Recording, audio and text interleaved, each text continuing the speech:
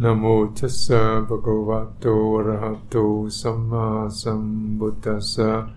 Namo tassa bhagavato arahato samma sambuddhassa.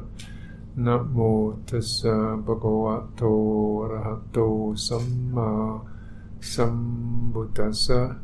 Buddhang dhammang sanghang namasami.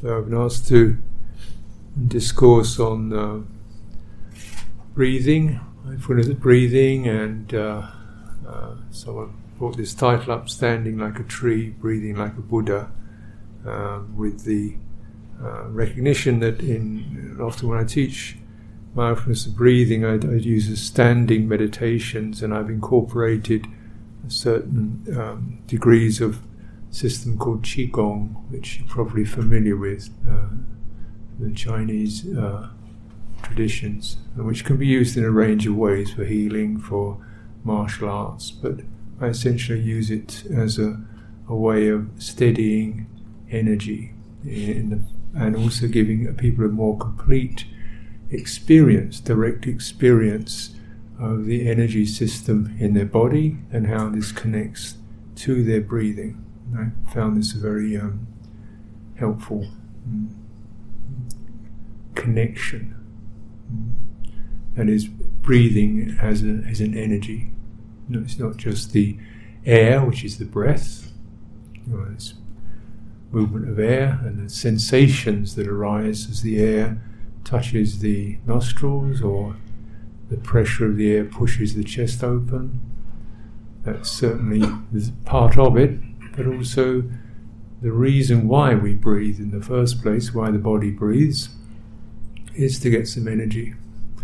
So if you run, your breathing speeds up.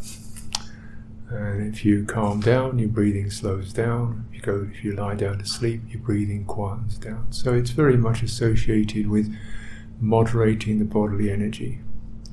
We might also notice that when we're emotionally excited or angry, it changes our breathing. And certainly when we meditate and become calmer, the breathing is very quiet and soft. So this breathing then seems to affect both the body and the mind. And so this to me is the link which makes mindfulness of breathing, gives it a very realistic reference to a quality that does both affect, calm, steady, refresh and regenerate our bodily experience, and give the mind a pleasant abiding place to attend to. And also it moderates and checks our emotional life, by which I don't just mean the emotions themselves, but the energy of emotion, whether stirred up, passionate, agitated, very jumpy energy, when your mind jumps from this to that. All this, we call this the emotional, the energy of citta, the energy of the awareness, the citta, the heart. So when one looks at the life of the Buddha and in his teachings on Anapanasati, then we're caused to consider this in general and in detail. So as we know, the Buddha, before he was enlightened, he began to contemplate aging, sickness, death. Therefore, this is the problem of the body. Aging, sickness, death, this body dies, sickens. So there's a sense of real world weariness of the body, physicality, corporeal realm, distaste for it. And so in accordance with that inclination, he took up an ascetic form of life, giving up home, family, and associated with other people of ascetic dispositions, people who would fast or limit their food or not cut their hair or not wash their bodies, not cut their nails, smear their bodies with ash, go through these physical austerities in order to liberate themselves from the body, from the fleshly concerns of the body. The idea being, if you were able to suppress the body, then the mind or the soul or the Atman would escape, get out of it. We'd be able to suppress it and get out of that. And he was very determined, and apparently he could do this rather well. And he had a couple of teachers, Alara Kalama and Uddaka Ramaputta, who were leading teachers in their own right in those days, and he studied under them. And through studying under them, he was able to bring his mind, his awareness, to these formless states, they called arupa, things such as sphere of nothingness, and the sphere of infinite consciousness, and the sphere of neither perception or non-perception. You don't really have to understand these right now anyway, because they're probably not big issues for you. But they're really very refined mental states where the experience of body isn't there. And the Buddha, as a bodhisattva, as an unaccomplished aspirant, managed to master these to a high degree, to such an extent that his teachers said, you're the same level as I am. And he still wasn't satisfied, because he go into these states, and he came back to from these very refined states, he came back to this ordinary bodily existence. He said, I'm back here again. I haven't really solved this. I've just, gone out, but I've come back to this again. And then he began starving himself till he was barely eating anything at all. He became extremely emaciated, and even suppressing his breath according to his own descriptions. He said, if I try and even stop breathing in and out, till he said the pain in my body was so great, and my body was so skinny, and the heart was pumping, but I still managed this suppression of the breathing. He said, nobody could have done more than I have done to try and suppress this bodily experience. Physically, in food, even down to breathing, try to suppress that. And he said, and still, I'm still not, I feel I have not realized my goal, the deathless.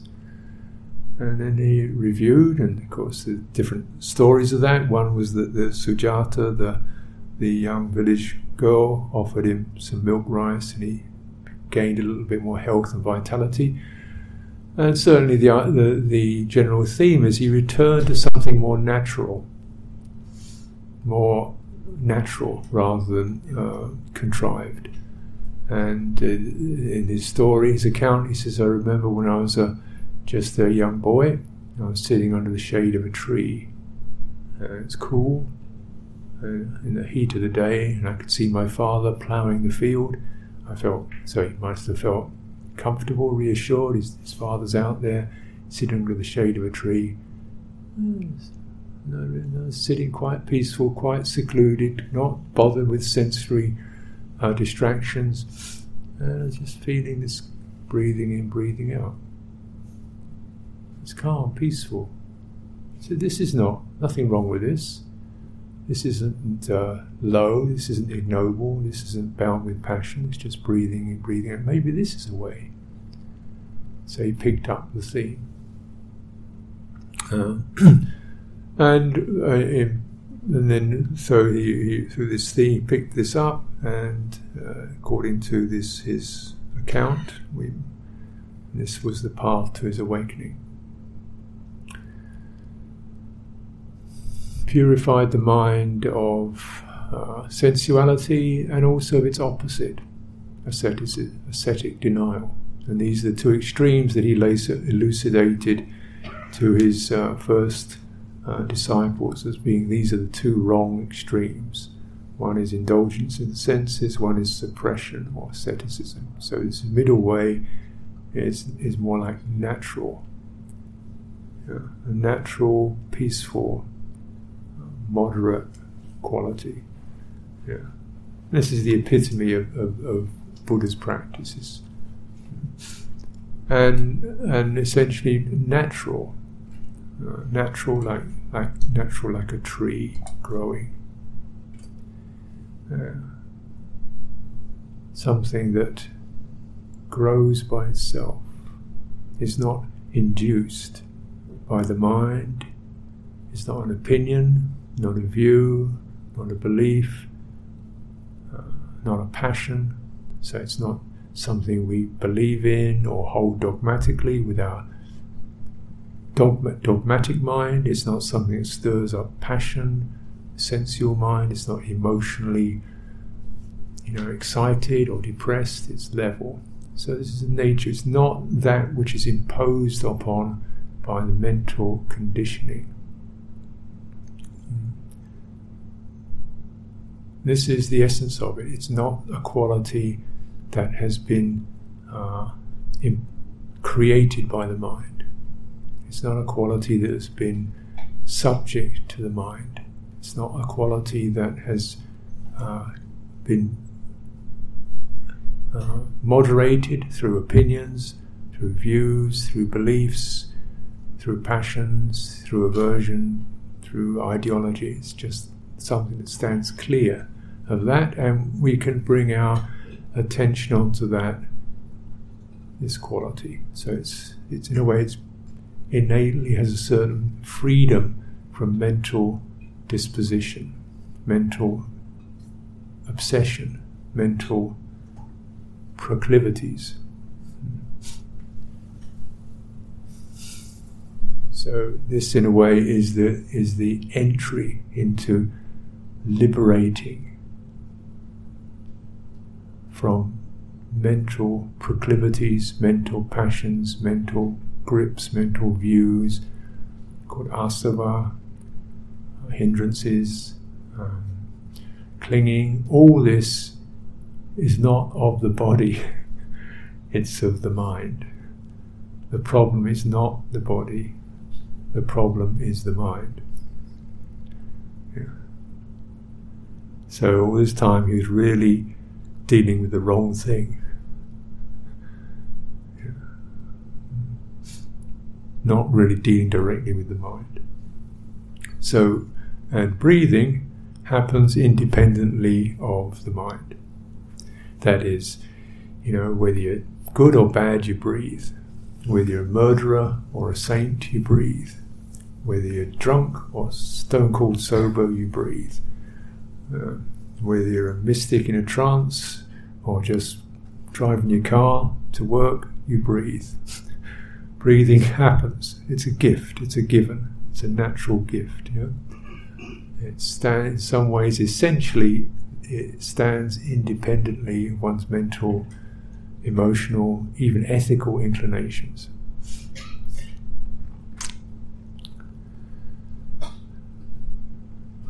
Now these inclinations are, this is in the dependent origination, ignorance. And ignorance, as it acts, as it becomes active, generates afflictive sankhara formations. The word is not so easy to translate, but we know the experience, something concocts. Sankhara has the sense of something slightly artificial that's being concocted, created.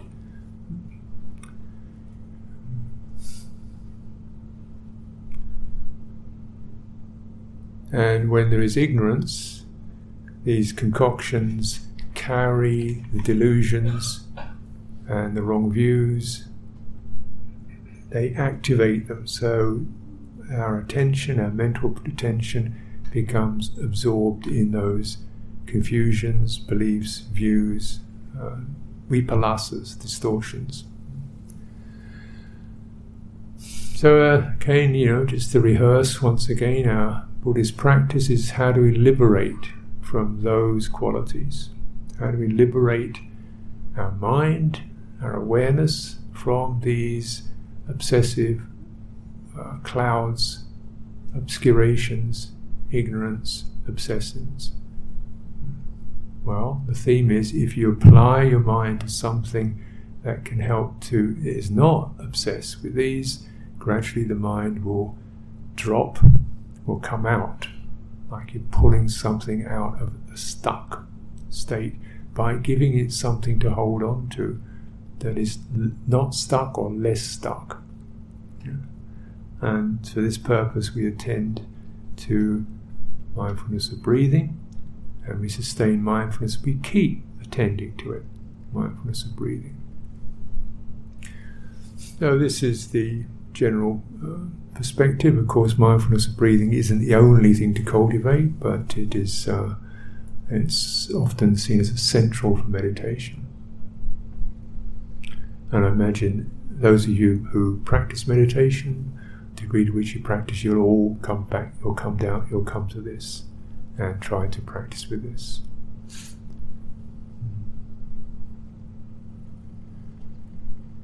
Now, if we look at the way the Buddha expressed, or most coherently and most fully gave his teachings on mindfulness of breathing, we'll see there are, as again, if you've studied this, you see there are certain what are called clusters of 4 tetrads, which refer to, first of all, the more bodily aspect of the breathing, and the second tetrad refers more to the mental activations that occur, and the third tetrad refers to the more purified mind, and the fourth tetrad refers to the wisdom of reviewing this. So the first 3 tetrads deal mostly with moderating, calming, steadying the mind from its obsessive energies, its dullness, its raging, its unsteadiness, its restlessness. And as you know in your meditation, this is often what you're dealing with, just these energies. The energies may of course have topics, so you may have particular things we think about, particular topics we think about that cause us concern or that excite us, but with those there's also an energy that keeps them moving fast, or spins them round. Don't you experience that sense of you're either spinning or jumping or feeling completely flat and heavy? Now that quality is energy. And so if we're thinking about calming, we're referring to energy. Energy is that which moves, therefore it can be calmed. If we're feeling dull, energy can rise. And ideally, the process of calming is to establish a steady state energy. In this steady state energy, we can review more clearly and comprehensively the factors of mind as they're arising and see clearly their nature. And this is the process of samatha and vipassana, how these 2 limbs of Buddhist meditation practice come together. Now when the Buddha explains the first tetrad, he says one is aware of breathing out. One sits at the root of a tree, spine erect, bringing mindfulness of breathing to the forefront of one's attention. So he definitely encourages something that gives us a sense of being with nature, and the sense of what a tree is like. It's rooted in the ground, it's got a firm, upright trunk, and it's got a canopy to it. Yeah. Now this is clearly, it's just, we don't all live under trees. None of us do actually, I'd imagine, but still the image is there as a useful one to get the sense of that earth, ground, straightness of a tree, also something quite natural, and something that's got a spread canopy. We feel cool and shaded. And the Buddha spent most of his life living with trees. And he got enlightened under a tree, born under a tree, passed away under a tree. He loved being with trees. Because to him they seem to represent and maybe even bring up a certain quality of that natural, ground-rooted quality, steady, straight, upright, and also sheltering. And this is a nice thing to consider. Anyway, then breathing in, breathing out, and then contemplating the long, breathing in short, and then breathing in, experiencing the entire body, kaya, and then breathing in, breathing out, calming the kaya sankhara. So he refers this process, both accessing and calming the kaya sankhara, kaya body. Now in all this he doesn't actually mention being aware of one's nostrils or one's abdomen, diaphragm, or any particular place. There's no mention in the suttas of this, of him designating a particular piece of anatomy. But this is often what people will go to because it gives a sense of a definite focus. And that's understandable, definite focus, then you can hold it there. But just bear in mind it isn't actually taught by the Buddha. It's maybe a skillful means. What is taught is the sense of the rhythm. Every phrase, every one of these tetrads is, the phrase is always, being aware of the entire body, one breathes in, being aware of the entire body, one breathes out. So you might say there's something rhythmic there. In and out, in and out, in and out. Now if you notice the sensations of the breathing in and breathing out, they're quite similar, but the energy of breathing in is quite distinct from the energy of breathing out. Energy of breathing in has a brightening quality to it, and the energy of breathing out has a cooling quality to it. So in daily life, if you're excited, you say, "Oh, take a breather,"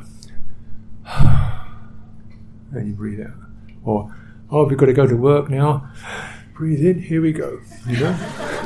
Isn't that normal? When you're about to rise up to an occasion, you take an in-breath, psychologically, emotionally, and physically. And when you've finished your work, you take an out-breath, both physically and psychologically and emotionally. Correct? And this is just natural, isn't it? You probably never really thought that much about it. But the breathing out has a psychological effect. We think, done, enough. And the energy changes. So these energies then cross between the body and the mind. In this sense, the body and the mind are really very close to each other. And this on an energetic level. And the level or the experience of energy, the body and the mind are very closely interwoven. So we're not talking about the body as what we see with our eyes, the flesh body, but the subjective inner experience of the body. I can't see this body with my eyes, when I look at you, but I can certainly know it's here because I can feel a sense of the warmth and the breathing in and the breathing out. Now this body, this felt here and now energy body, is a key to steadying, understanding the mind. If my body feels tense and tight, I know my mind is tense and tight. It's a key to understanding the mind, and it's also a key to managing and handling the mind. And the point being, of course, that sometimes we don't really even know clearly what our mind is doing. We get so convinced of its opinions and views that we don't realize we're getting angry. I'm not being angry, I'm just being clear and firm and decisive, but I'm not angry. It sounds pretty angry to me. We can actually think we're not angry. The mind is able to delude us. This is avijja, ignorance. But you feel this tension in your throat and your chest and your fingernails tightening up. You're angry, or passionate. Your body knows it. So we need to know that. And also, now if you relax that, then you can't sustain the quality of passion or anger. You can't do it. If you relax your body, you can't do it. You can't have a dogmatic opinion if you relax your body and feel it. You say, well, maybe you're right, I don't know, could be this. This is my way of seeing it, but you can't have that hard stuff if your body is relaxed. It's impossible to be miserable with a bright body. Like, you can't get depressed if your body's sitting up, open, you're breathing. You can't. To depress, you've got to sink down, flatten your chest, let your head come over and let your breath go stale. You sit like that, sooner or later you will get depressed. The energy goes down, you feel, what's the point anyway? It's all a waste of time, and meditation is not going to get you anywhere, let's face it. So your body energy goes like that, then you get depressed. So these are things that we can recognize. So this sense of really maybe finding it of paramount importance to steady and brighten the body energy. Now, where's this in the sutta? So we look at breathing in, breathing out, that's certainly an energy form. Where of the entire body? So does this mean you're not looking at your fingernails or your feet? You're aware internally of this experience of the body as it breathes in and breathes out. And as you experience of the body as it breathes in, breathes out, it feels like a form. It's not a visual form, but it's a felt form. It feels warm, it feels expansive, and you can feel also whether it feels tense or relaxed or numb, So you get a sense of that, and then soothing, thoroughly sensitive to pati samvedi, thoroughly pati sam, completely vedi, feeling, thoroughly sensitive to the entirety of the body. One breathes in and breathes out. So just imagine widening the focus. So you're sensitive to the entire form as you breathe in and breathe out. And this will allow the energy to gently travel through the entire form, and it begins to both calm and steady. Now, if you notice, you'll find that when there are powerful emotions or a lot of thinking, what happens is you only have part of your body. And I would think many people in a day, the part they experience, their body, they live up here, in the eyes and the forehead.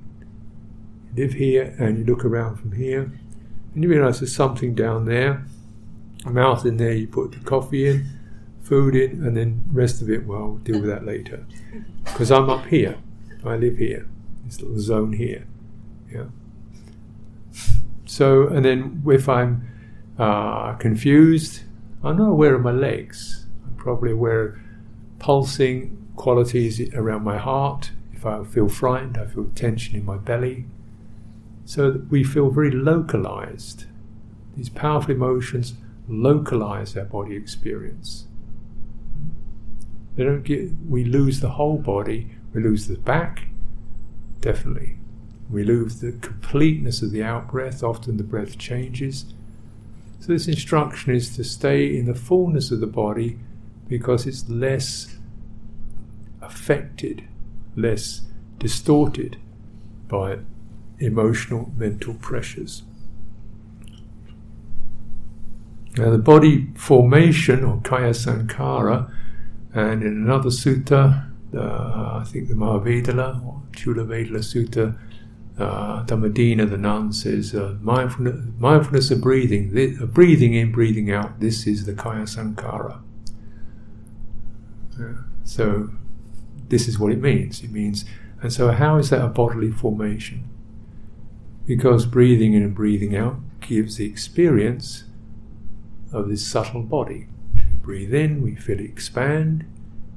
We breathe out, we feel it soften. Breathe in, we feel it expand. We breathe out, we feel it soften. So this is an energy form, waves of energy. And when you consider it, this body, in order to breathe in and out, has to have sensitivity. It seems to know when it's had enough breathing in and breathe out. We don't have to think about it. So it's an intelligent energy. It both operates how we breathe, and the breathing itself gives energy. This is the kaya sankhara, that which generates energy and that which is moderates energy through breathing. So there's this quality then. And as you aware, if you break that word Anapanasati down, ana, in, out, pana, breath. You look in the precepts, pana tipata. We'd refrain from destroying breathing creatures. So here, the breathing is glossed as living. So breathing in this respect means those creatures that have the sentient life force. We refrain from killing creatures that have this pana, which means the breathing sensitive life force. Yeah. And if you practice yoga, you might have heard of pranayama, which is the same word, the Sanskrit version. And this, you deliberately moderate your breathing to generate particular energies, to calm, to steady, to draw energy up your spine through breathing in and out. Clearly, the air does not travel up your spine, but the energy does. So in this, just bear in mind that in that Indian understanding, I think also the Chinese understanding, the Asian understanding, pana is an energy form. It's not just anatomy, it's an energy form that can be trained, moderated, and harnessed for very powerful spiritual purposes.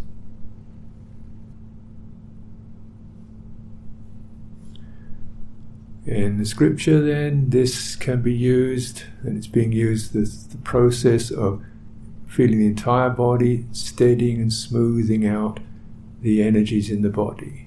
If we use more ordinary language, you might say our nervous energy, whether we're jumpy, passionate, tense, or lack of energy. It steadies and smooths all that.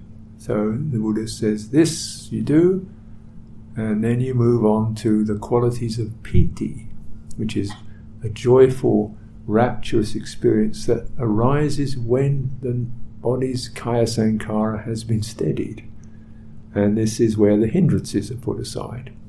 So we experience the quality of piti, rapture, and a brightened state, and then sukha, a happy, comfortable state, and with these you also calm and steady the citta sankhara, the emotional energy.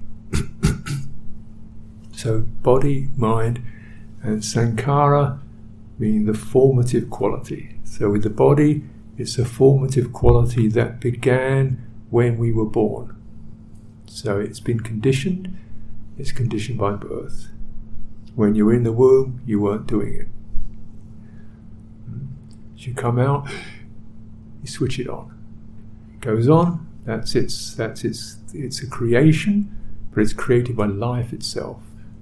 And it goes on until finished, dead. That's the creation of sankhara. Citta sankhara is different. It's generated, and it's something we can moderate within this life. And in the Buddhist understanding, you can free the citta from sankhara without dying. In fact, this is the deathless. Now, we're perhaps going beyond the boundaries of this particular talk, but I just saying there are far-reaching implications in handling this sankhara quality, and the theme of Anapanasati is you start handling the bodily sankhara, and this leads you into being able to handle the citta sankhara, which is the psychological, emotional, mental energies that can be so agitated and obsessive, calming, steadying them, and then purifying and releasing and developing wisdom from that. This, of course, is kind of stuff, themes of Buddhist talks and discussions and suttas of many kinds. I'd like to focus back on this quality of kaya sankhara and, lead back to why we're doing Qigong.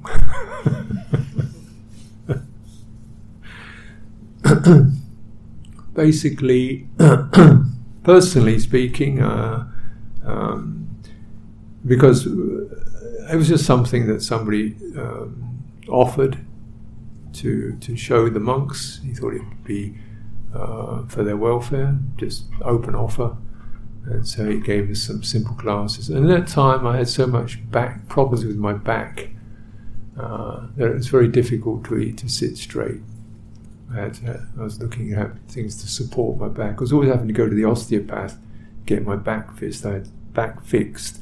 I had some broken, bone breakage, and also some disc destruction, and also some twistedness in the back. Back is out of alignment, so the back was quite painful. And I'd sit, and hold it with determination, and sometimes it just couldn't. I'd have to lie on the floor. So then we started doing these Qigong moves, and cut a long story short, one thing it's done is it's vastly improved my back. I sit fine, but it vastly improved my back, my physical back, and that's one thing I'm very grateful for. So for that, one can sit upright, and you feel that the upright posture is desirable as a process for allowing your breath to be very full and complete, and keeping your self awake. And this is a very mundane but necessary advantage.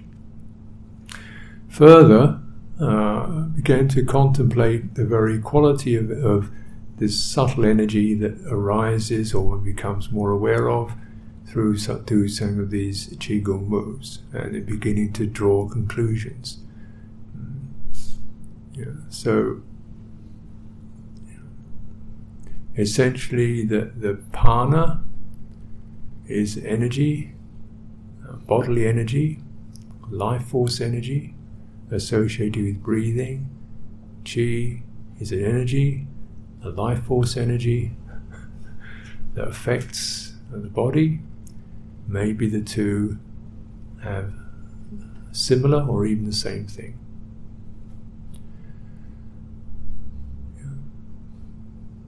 And so in my own experience, then this is something that I've begun to be more confident about. That the very energy that moves through the body is what's meant by Pana. And breathing in and out is the central moderating force within that. So breathing in and out will moderate that, but before it can moderate it, the breathing in and out itself has to be made clear, bright, and complete. And in teaching mindfulness of breathing over many years, and listening to people in interviews, what people come back with, people say, yes, I guess I can't do it. My brain, and you're thinking all the time, I just feel so tense and tight. I'm trying to focus on this point in my nostril, I can't find it at all. I can't meditate. I can't do it. I tried really hard to do it. They're getting more and more tense. And, I just give up. I can't manage it. Every time I was breathing okay until I started being mindful of it. I could breathe in and out quite normally. Then I started being mindful of it. Oh no. Everything became tight, constricted. I felt pain. I felt uncomfortable. I felt stressed.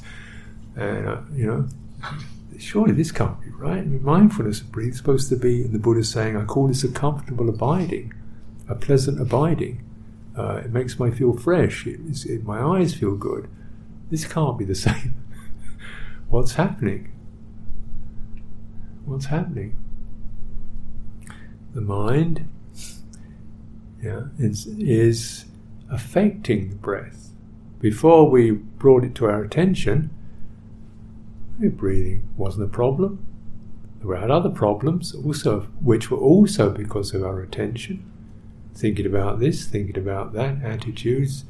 And very often for people these days, the work mind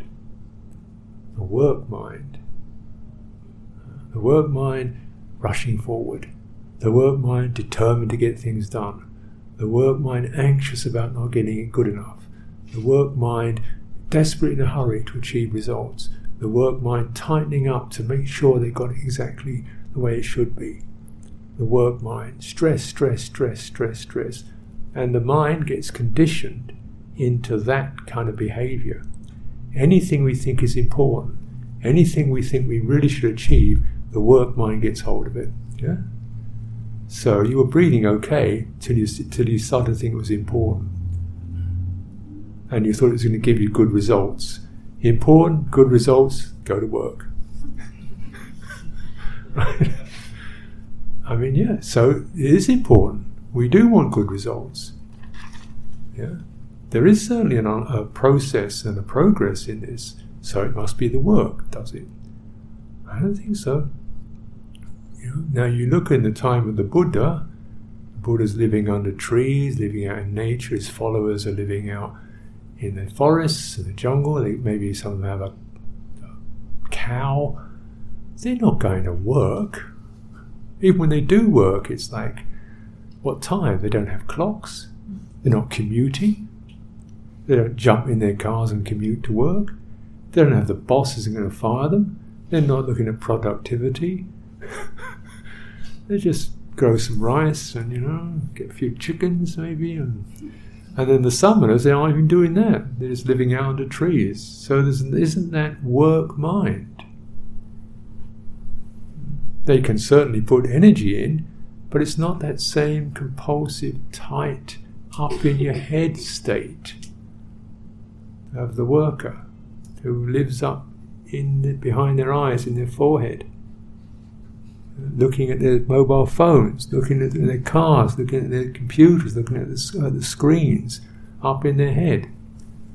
Yeah? This is the work mind, it's up here. So then we think, okay, Anapanasati, right, let's get to work on that.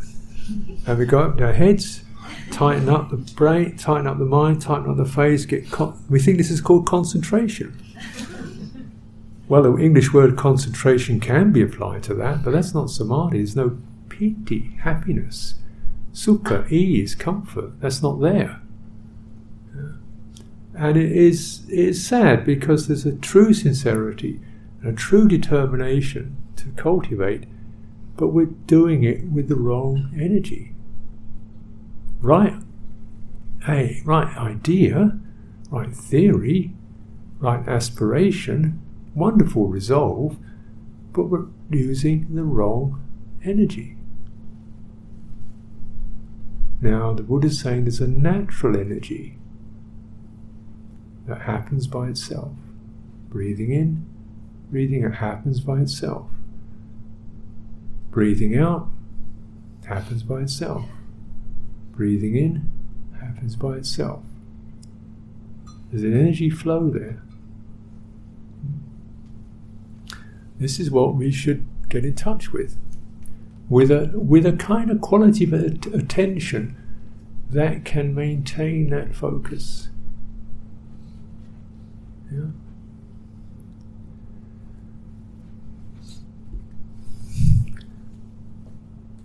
And it's not a focus up in our forehead, which is where we so often assume it should be. We call it watching the breath.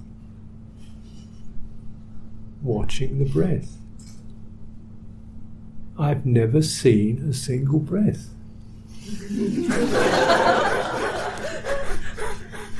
Maybe on a very cold morning you might see a bit of mist, but most of the time I've never seen a breath. And I've been practicing for years. And when I look in the sutta, the Buddha never says watch the breath either. He says be mindful of breathing in and breathing out. Mindful not of a process of breathing and breathing out. There is another way that we could attend to that, rather than with this idea up in your head, looking at it with your eye, with your tightening your attention. And yes, there is. Now when you cultivate Qigong, you take a standing position. Is the normal, standing like a tree. you bring your awareness particularly down to your feet, your ankles, and build it up. And you gradually spread your awareness from the soles of the feet up through the body, through the spine, through the trunk, into there till you cover the entire body, is held in alignment. Call it balance. Yeah? So you're definitely attentive. Yeah? You're fully aware. Your mind isn't wobbling, jumping around, dithering, confused. It's actually firmly based on the entire body as an energy form, and we focus on the quality of balance. Yeah. Now you can't do that with a thought. You can't think balance, but your body can feel it. You can sense it. So you realize this body is sensitive to quality of balance, which itself is rather pleasant because there's no stress in balance. Balance means the absence of stress. Yeah? We're not inclining to left or right, forward or backward. It's free of bodily bias. It's free of pressure. It's as stress-free as you can get when you balance. And there's an energy there that becomes apparent that's holding your body up. You learn to relax as much of your muscles as possible, and you just feel yourself being held. This is called standing like a tree. And the awareness is spread over the entire body. And as you stand like that, sustaining that awareness, there is a way of holding attention that is not narrow, it's not constrictive, it's not conducive to stress, and yet it is very carefully held. And use a wide focus.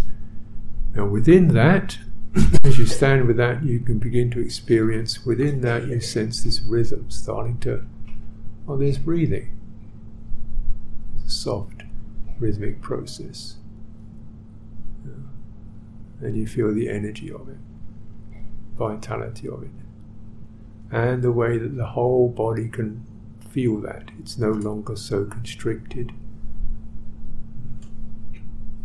So this gives a very good way, in my experience, of both improving bodily posture, improving one's, changing one's idea or impression of what the body is about. So it's not just this thing we see with our eyes, or have, it's not the flesh body, it's an energy body. It's something we begin to see is quite natural.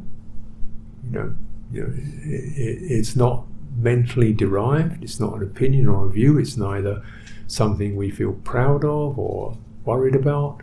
It's free of those mental proclivities. It happens by itself. It's naturally refreshing, and it's naturally sustaining, and it's naturally calming, and it's naturally clearing from tension, dullness, restlessness, hindrances. The energies are the hindrances. When the body is bright and open like that, hindrances find it very difficult to get in. And so you cultivate like that. So some of the simple Qigong movements that one can cultivate. I'm not here to teach Qigong, but just to mention, the connections. The result of it is that the body loses its tensions and congestions. It becomes a happy place for one's awareness to sit, and breathing happens to you quite naturally. In other words, you don't have to search for it, you find it. It comes to you. It comes into your awareness. Yeah. You don't have to decide where to focus, you feel it. You feel it as it's happening. As it's happening, and you feel that, you trained your mind to be more receptive to a natural process than proactive to create something.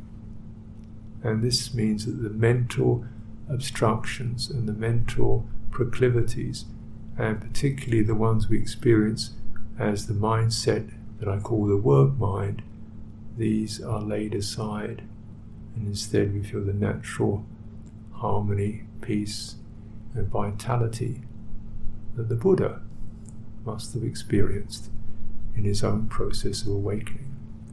So then we are truly breathing like a Buddha. Yeah. How do you think the Buddha breathed? Just can't get this breath. Or is it just, open, chest open, shoulders relaxed, enjoying the bliss of breathing in and breathing out. Nature manifesting in this way. So I've talked quite a lot, so I'll pause now and offer this for your reflection.